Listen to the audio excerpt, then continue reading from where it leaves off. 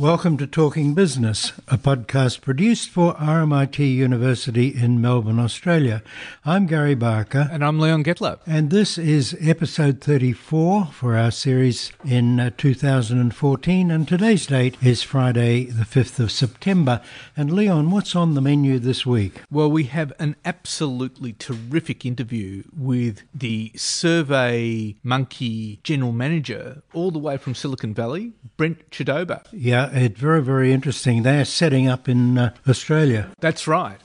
And it's amazing what SurveyMonkey offers. I mean, they survey all your market for you and they find you answers. They do market analysis for you. It's a very good service and not all that expensive. No, well, some of it's free. Some of it's a freemium model, and it's so he talks about that. So let's now talk to Brent Chodoba. Brent Chodoba, tell us about SurveyMonkey. SurveyMonkey is the world's leading online survey platform. So it's a tool used to create, distribute, and analyze surveys. And the company's been around for about 15 years and was one of the first online software as a service subscription tools. Who are the companies that use it? All companies. SurveyMonkey's customer base is one of the most broad in the world. We've got 100% of the Fortune 500 have accounts. 99% have paid accounts for our product. We have about half of our business from government, nonprofits, and public sector.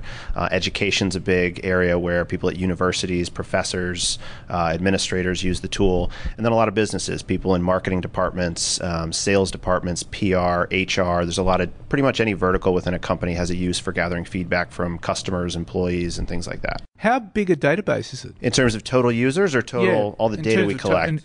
Well, first of all, in terms of total users. So to date, over 20 million people have signed up to be SurveyMonkey subscribers. Now that's 15 years of data. So there's we've obviously accelerated over time, and not all of those users are active today. But a huge percentage of the internet population has tried out creating a survey. And then on the flip side, every day there's more than 2 million people that will take a SurveyMonkey survey, and they're answering all sorts of different questions on all sorts of different topics. So when we think of database, that's the toughest job at SurveyMonkey, is managing the massive store of data and all of the insights that customers are using every day. And the customers develop their own surveys? Yes. So customers, we operate a do-it-yourself platform. So customers can sign up, create and write their own questions, distribute them to their audiences, or use our targeted audience product. We also have a lot of tips and resources to help people construct great questions and surveys and things like that if they're kind of new to survey creation. Which is perfect for a company trying to identify the market. It is great for companies identifying the market. It's a great way to actually reach outside of your own database to understand what others are thinking who may not be using your product. And there's a lot of different ways to do it, whether it's your own email list, putting links on a website, using social distribution mechanisms and things like that. Tell us about SurveyMonkey Audience. So SurveyMonkey Audience is a product we launched in 2011. We had a lot of SurveyMonkey customers over the first 10 to 12 years of our existence asking us for help finding respondents. So if it was a marketer looking for maybe a group of people that did not subscribe to their service or purchase their product, they might want to talk to people of a competing product, someone who buys a different type of product that they may want to market toward. So what we did was build out a database of respondents that were people that wanted to take surveys. And so we have in the United States, about 3 million people have opted in to take surveys, and we let our customers actually target those people.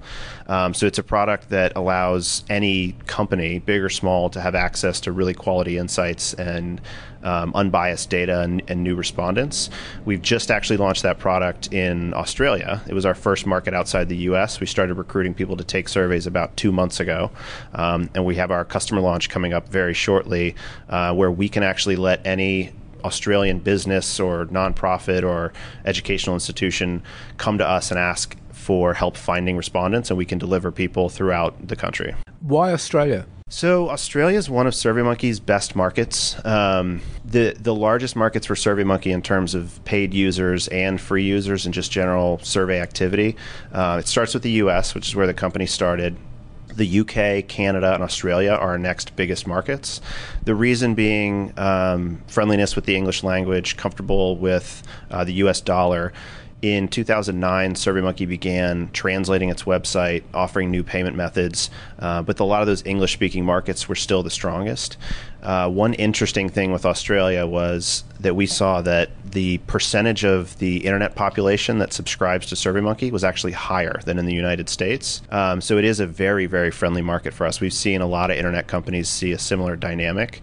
So when we were looking at markets to launch audience in, which is a very complex product to launch because we have to build survey respondents first, then the customer demand and educate the market.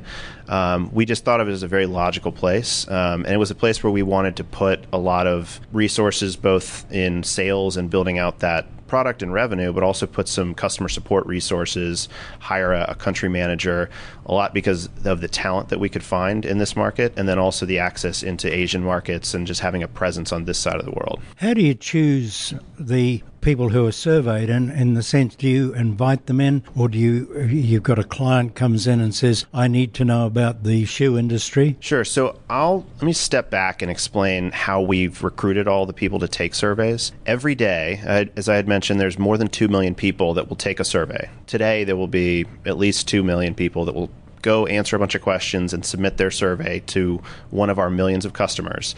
When they finish that survey, they will see a page that says, hey, thank you for taking that survey. If you'd like to sign up to take more surveys to benefit charity, click here and you can register to receive surveys.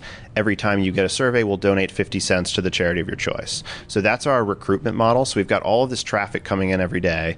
And in Australia, we have close to 1,000 people a week actually, that will sign up to join to take more surveys. In the United States, we have close to 20,000 people a week that will sign up to take surveys. So when we have customers that come to us and say, hey, I'd like to survey mothers that have a child under 10 in the household. What we do, as specific as that? Yes, as specific as that. We know a lot of information about the people that have signed up to take surveys because we ask them their postal code, their gender, age, and we progressively learn more and more about them over time, so that if someone came in and said, I'd like to target mothers with a kid under the age of 10, we can actually go look and search our database and say how many people fit that criteria, how hard is it to find for us, and that's sort of how we price it. The harder it is to reach them, the higher our individual price per respondent goes. And then we actually target and send out a survey to those people. And so we can, our goal is to deliver results as quickly as possible, typically in less than 2 days. So if someone wanted 100 moms with kids under the age of 10, we would go tell them how many we could find. They would typically want maybe 100, 200, or potentially even 1,000 for a big study. And then we would actually invite those people to take a survey and finish that project within 2 days. How do you handle, or is there a possibility of sort of pressure groups forming a group within a survey, special interest, and maybe, it's the day of Facebook and Twitter? So let me know if I'm not answering this the right way, but I think for a lot of customers that use the SurveyMonkey platform will distribute their survey onto their Facebook page, especially if it is a special interest and they have a lot of followers. That's a great mechanism for getting free respondents, leveraging your own traffic source and getting people that care about your issues. And so that's how a lot of our customers actually gather feedback. We do have actually a way to deploy a survey directly onto the Facebook platform. And I think that's a fantastic way to get feedback from your own community. The nice thing with the audience product is we can actually get you can use that group of people to answer a question. Then you can say, I want to talk to people who are not my affinity group. I maybe get a representative sample of Australians or of people that live in the Melbourne area, Sydney area, those kind of things. And so that's sort of where our product has said, look, if you're making a decision based on your own database and your own affinity groups, that's excellent. But you might want to also look at the views of others. The business model of SurveyMonkey, how does that work? So our core business model, which we look at as our freemium subscription model, which for us means it's free to try, and there's a free version of the product. So a lot of people sign up, tens of thousands of people sign up every day to create surveys, and they can use the free version of our product. You can create up to 10 questions. You can review up to 100 responses and use a lot of those tools and features. There are certain things that we limit to our paid packages. So if you were to get 1,000 responses and wanted to export the data or use advanced logic features. We have a few different paid packages, and so customers typically pay somewhere between $20 and $30 a month to access the service, or a lot of people use our annual packages, which are generally between $200 and $700 a year, and that allows people unlimited access to all the features, as many responses as they can collect, as many emails as they want to send out. So our business model is this freemium model where we have subscribers that pay an annual or a monthly subscription. On the audience side, for customers who want to access a group of respondents, someone might say, hey, I want to access 100 mothers with kids under the age of, or 1,000 mothers with kids under the age of 10. We would price that on a per respondent basis. So if that may cost something like $3 to $4 per response. And so that would be a $3,000 to $4,000 project that someone would run with us. Your part of your business, though, is data analysis as well, isn't it? That will be a different branch of the company? So our core platform, and I think it is probably one of the biggest strengths of SurveyMonkey, is we have a great set of analysis tools. I look at analysis as probably the hardest stage of a survey. Creating a survey is not easy. Creating great questions, great answer options, making sure it's methodologically sound, that is very difficult. Fielding the survey has its own challenges. We really help with that with the audience product. But what do you do when you get the data back? How do you actually draw insights out of it? How do you understand if results are statistically significant? Our survey tool and platform is really built to really get you way up the curve. We have a lot of filtering tools where you can, at the click of a button, say, I want to look at only people that answered yes to this question. You can compare people that answered yes versus people that answered no, different genders, things like that. So our analysis tools were really built for both the novice and the expert to do advanced features, to really give people a quick snapshot, and we have built-in charts that can be customized for presentation purposes. And then we also have a lot of export formats that people can take it into Excel, they can take it into PowerPoint now, they can take it into advanced statistical tools, and that's sort of our bread and butter, is really helping people with that. But is that sort of data only for data scientists, or can it be accessed by anyone? Anyone who runs a survey can see the data. Anyone who runs a survey can export the data. Our data is very private to whichever the customer has run the project. So we want to make sure that it is a big part of our job to safeguard customers, the survey data they've run, which may have information on their own customer bases, names, emails, things like that. So it's accessible to our own customers. It can be shared if they want to provide a share link to someone that's helping them analyze the data. But I would say it's not, when you start looking at survey data, it's not just a data scientist that can make sense of it. We see a lot of startups use the product. We see a lot of students in entry-level marketing, philosophy, sociology courses that can really use our tools to get great insights out of data. So what do you see ahead for SurveyMonkey? What's next? The world is next. We're here in Australia because we're opening up one of our first international offices. We have some folks right now in Dublin as an operational center for Europe. We're opening a London office as well, and looking at Japan as a market. But I think SurveyMonkey's international growth is a huge focus area for the company. We've been hiring a lot of people here in Australia. We look to hope to get potentially over 30 people by the end of next year. And really want to just make sure that our product is localized for all the different markets. Mobile is a huge focus area for the company. We've launched an iOS app and some developer kits for different parts of people that want to embed feedback into their applications. So that will be something that we just continue to push on it as the world changes and as certain markets shift or even skip PCs and laptops. It's a place where we want to be on the cutting edge of innovation there.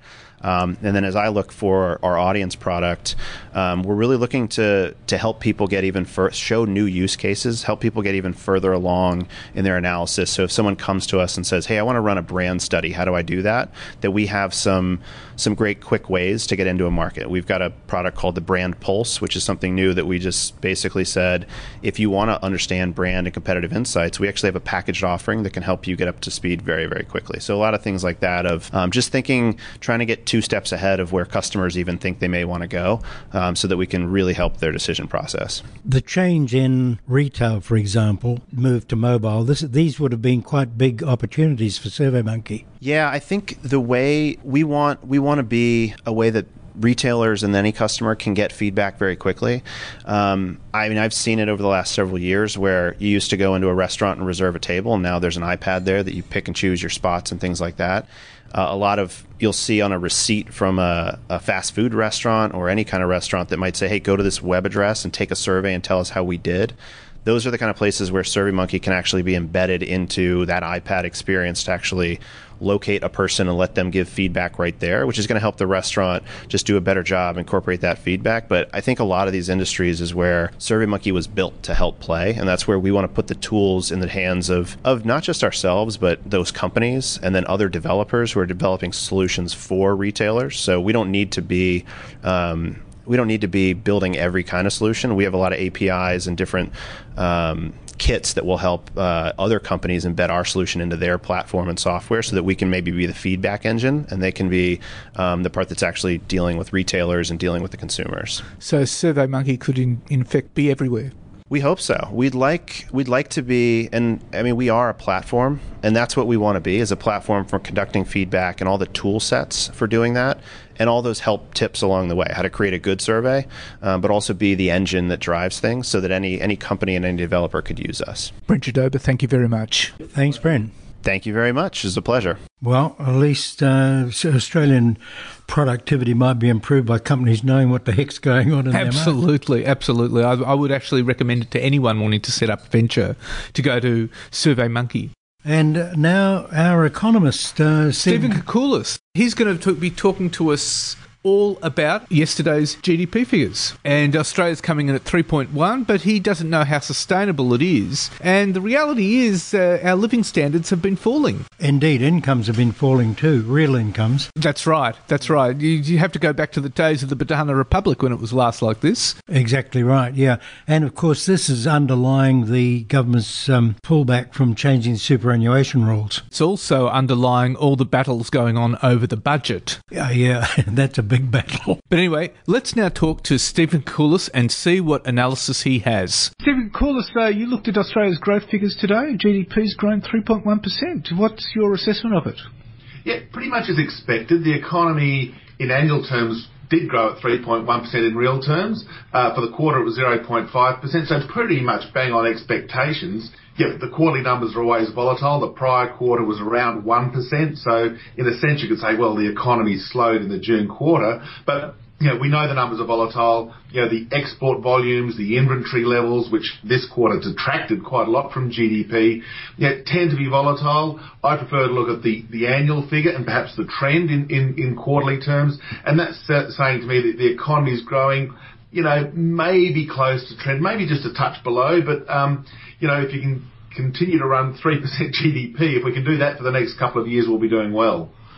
Right, so what's driving it? Look, this time around it seems to be, well, I'll use the annual figures because, again, the quarterly figures can be quite different. Export growth, export volumes, I should say, are very strong. While they were weak in the quarter, they were strong through the year. We've got housing construction, housing investment picking up, adding nicely to growth. We've also got household consumption. While, again, in the quarter it was weak, but through the year it's actually been reasonably robust. So they're the dynamics that are helping the economy. The ones that are dampening the economy, if you like, is subdued growth in government expenditure. No surprises there with both Commonwealth and state governments keeping a tight rein on expenditure. So we've got this dynamic unfolding where we're moving from, if you like, an investment boom. Investment was weak, I should say, too. Sorry. We're going from an investment boom, particularly in mining, to one where it is focusing more on household consumption, more on dwelling investment, and capital expenditure is likely to remain pretty soft for the next year at least, possibly longer.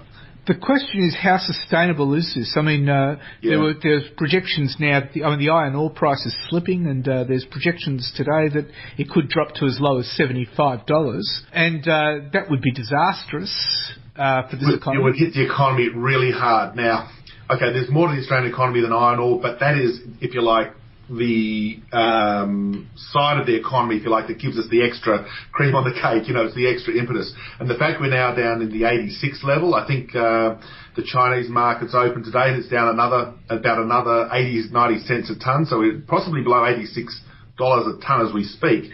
That's not good news for the economy. And at a time, too, when things like coal prices are falling, even gold, while it's not a major export of Australia, it is sort of in the top 5 in terms of export earners. We do produce gold. That the whole commodity cycle seems to be just this grinding lower. And in fact, if we looked at the national accounts which just came out, the terms of trade actually fell about 4% in the quarter, down about over 20% from the peak 3 years ago. So while they're still at quite high levels, the fall is now quite large, and it shows no signs of easing up. If we were to see another, 5% fall over the next 12 months, possibly 10% over the next 2 years, then that would take a lot of the income growth off the Australian economy, and that's the challenge that the Reserve Bank, Treasury and government are confronting, this fall in the terms of trade, which, even though the numbers today are quite good, it's still continuing to shave off, if you like, some of the better news on the economy. So do you see the iron ore price falling further? Look, that's a tough call. I think we've got a combination of factors. First of all, the Chinese economy, while it's growing, probably has less commodity dependency as it's urbanising, the middle class is getting richer. And the other thing, of course, to remember is that other countries are producing iron ore. We're not the Lone Rangers, and while we have fantastic relations with the Chinese, we have a different grade of iron ore which is well received and, with great contracts in place.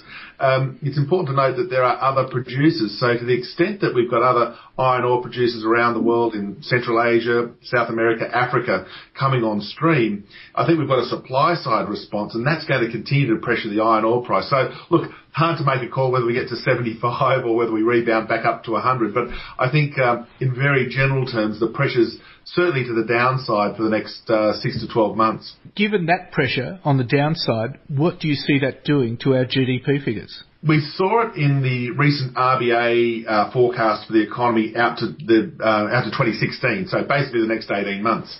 GDP is going to be below trend, I think, based on that, in a very low inflation environment. Interestingly, the GDP deflated, without wanting to get too much into it, the GDP deflated was flat in the quarter, so we've got no nominal growth in the economy. Even though real GDP was quite good, nominal GDP was actually flat in the June quarter. So that's just taking off the income effect. So I think what it means for the economy over the next year or two is reasonable sort of growth, but not that extra growth that we'd love to see, particularly when we now appear to be confronting a bit of an issue on the unemployment rate, which of course last month jumped to 6.4%. These sort of dynamics are slowly coming through the economy, where it appears that on average the economy is just underperforming what it could be doing. That's why the RBA's got interest rates at very low levels, and the government's still having trouble, getting back to surplus. The economy's just not strong enough. And if, of course, the iron ore price does fall to 75, you can forget about the government reaching any surplus. Yes, that indeed. If the iron ore price falls to 75, that implies that there are other issues going on in the commodities market too. Things like coal, as we mentioned, because if you don't have to melt the iron ore, you don't need the energy to do it, so coal prices continue to weaken. Yes, that's the problem. So I think the budget and Mr. Hockey's sort of endeavours to get compromise on the budget are really trying just to shore up the deterioration of the budget. Look, we get the mid-year economic fiscal outlook around November, December. We don't have a set date, but it'll be around about that time. My guess is that, firstly, with the compromises that he's been forced to make with people like Palmer United Party and others, that's hit the bottom line of the budget. It's made it bigger, the deficit bigger. But also I think the economic parameters, not just the iron ore price and commodity prices, but we know that wages growth is very weak. We've got the weakest wages growth since the data were first collected. So again, if you're not getting a wage increase, you're probably not paying much PAYG income tax. So the income tax collections, I dare say, when we see the budget update, will be pretty weak as well. The other issue, of course, is consumer confidence. That's down, and so that would imply demand will be down. That will affect GDP growth as well, won't it? Indeed. While the consumer's actually in pretty good shape in terms of house prices, the stock market going up. So in a sense, you could say consumers are in pretty good shape. But the biggest issue for consumers is this consumer caution.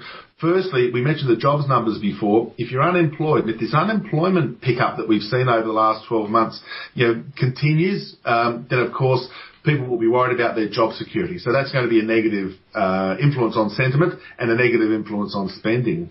The other negative on consumer sentiment, I guess, is this wages issue that I mentioned. If wages growth is very low, then of course your ability to spend more money is severely constrained. You're just not getting that cash flow into your household bank account, if you like, to allow you to boost your spending. You'll be okay, but that extra growth in spending just probably isn't going to be there. Now, you referred before to compromises that the government had to make with the Palmer United Party affecting the budget. I noticed yesterday with that deal on the mining tax, for example, it's added 6.5 billion to the deficit, which is, I mean, I worked out that's something like 10,833 times the mining tax. Yes, that's right. The mining tax last quarter that it existed only collected $600 and something thousand, whatever it was, and that's right. Given up, as you said, 6.5 billion over the forward estimates. Look, I think politics rather than policy is winning on that score. The mining tax was meant to be a long-run tax that when we did have mining profits that were at very high levels, it would collect revenue, and when mining profits fell, it wouldn't collect much revenue. And as we just discussed, the terms of trade are falling, and that impacted negatively on the current level of mining tax receipts. But I think the compromise, more worryingly, and without getting into the nitty-gritty of the actual policies specifically, but looking at the bottom line aggregate measures on the budget, if you've got this $6.5 billion compromise to get rid of the mining tax, if you've got economic parameters with weak wages growth, the fall in the terms of trade, the still very strong level of the Australian dollar hurting company profits and then tax receipts to the government, I dare say, hard to put a hard number on it, but I dare say the government, when they're looking at their up-to-date budget numbers, have lost somewhere between, 3 to 5 billion a year over the forward estimates. So over the 4 years of the forward estimates, it's probably something between $10 and $20 billion. Hard to pinpoint that number from this position, but it's going to be a significant deterioration in the budget when we see that in the mid-year update in a couple of months. And what would that mean for the next budget after that? Well, that's the dilemma. It's tough being in government. You've got this trade-off between wanting to get to surplus, and that's a worthy objective when the economy is doing well. But if we're right, and our discussion about the economy just being a little bit below trend, do you want to really impose a tight budget and one that takes money out of the economy either through less government spending or more tax hikes when your economy is already weak? If you do that, you actually get a bit of a drag on GDP because by definition you're taking money out of the economy one way or the other. So the next budget in May will be a really difficult one for Mr. Hockey. It's one where, he's got to weigh up the growth side of the economy, the job side, the unemployment rate versus the political objective, I suppose you could call it, of wanting to get back to a budget surplus. So all up, GDP figures are strong, but the question is how sustainable is it going to be? Yeah, the GDP figures are solid to strong. 3% plus is always nice to see on your GDP numbers. You'd take that any day of the week, I guess. The question, as you rightly say, is can that momentum be continued for the next year? The RBA doesn't think so. Treasury doesn't think so. And I think the financial markets don't think so because they're in fact pricing in the possibility still that the next move in interest rates will be down. They're not doing it with a lot of conviction at this stage because the RBA rhetoric is that they don't want to cut too soon. But I think when push comes to shove, if we were to see an interest rate move in the next few months, it would probably be down. Stephen Koulis, thank you very much for your time. Thank you.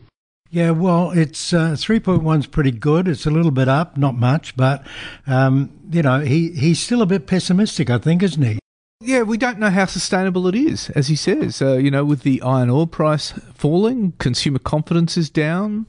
We just don't know. No, and China's slowing as well. So maybe India's the white hope. We'll see what Abbott gets out of there. And now, Leon, the news. Gary, first of all, China's crucial manufacturing sector actually fell significantly in August. China's government officials' Purchasing Managing Index, which measures the health of factory activity, fell for the first time since February, from a 2-year high of 51.7 in July to a reading of 51.1 in August. And meanwhile, an alternative index fell to 50.2 in August, down from 18-month high of 51.7, and that's the weakest reading in 3 months. And all of that suggests that the Chinese economy is slowing more than we expected. Possibly we'll see a boost in Chinese real estate spending in Australia to hedge their money. But, good news from the US. Manufacturing expansion revved up in August, according to the survey by the Institute for Supply Management. The ISM's Manufacturing Purchasing Managing Index increased to 59.0 in August. That's up from 57.1, and that's the highest level since March 2011. Meanwhile, the other interesting piece of news is it looks like Greece is moving out of a recession. The latest figures from Greece's statistics service, Elstat, for the April-June period showed the Greek economy contracted slightly more than expected in the second quarter of a year, but it remains on course to emerge from a 6-year recession in the coming months. months. And they showed the gross domestic product contracted by an annual rate of 0.3%. That's slightly worse than a previous estimate of 0.2%, but not much. And it's the best performance since the fourth quarter of 2008 when the global financial crisis started. So they're getting a bit of oxygen. Now, to Australia, and of course the big news, Gary, the big news for the week was the way the government crunched that deal with the Palmer United Party to repeal the mining tax. And this is where it's interesting.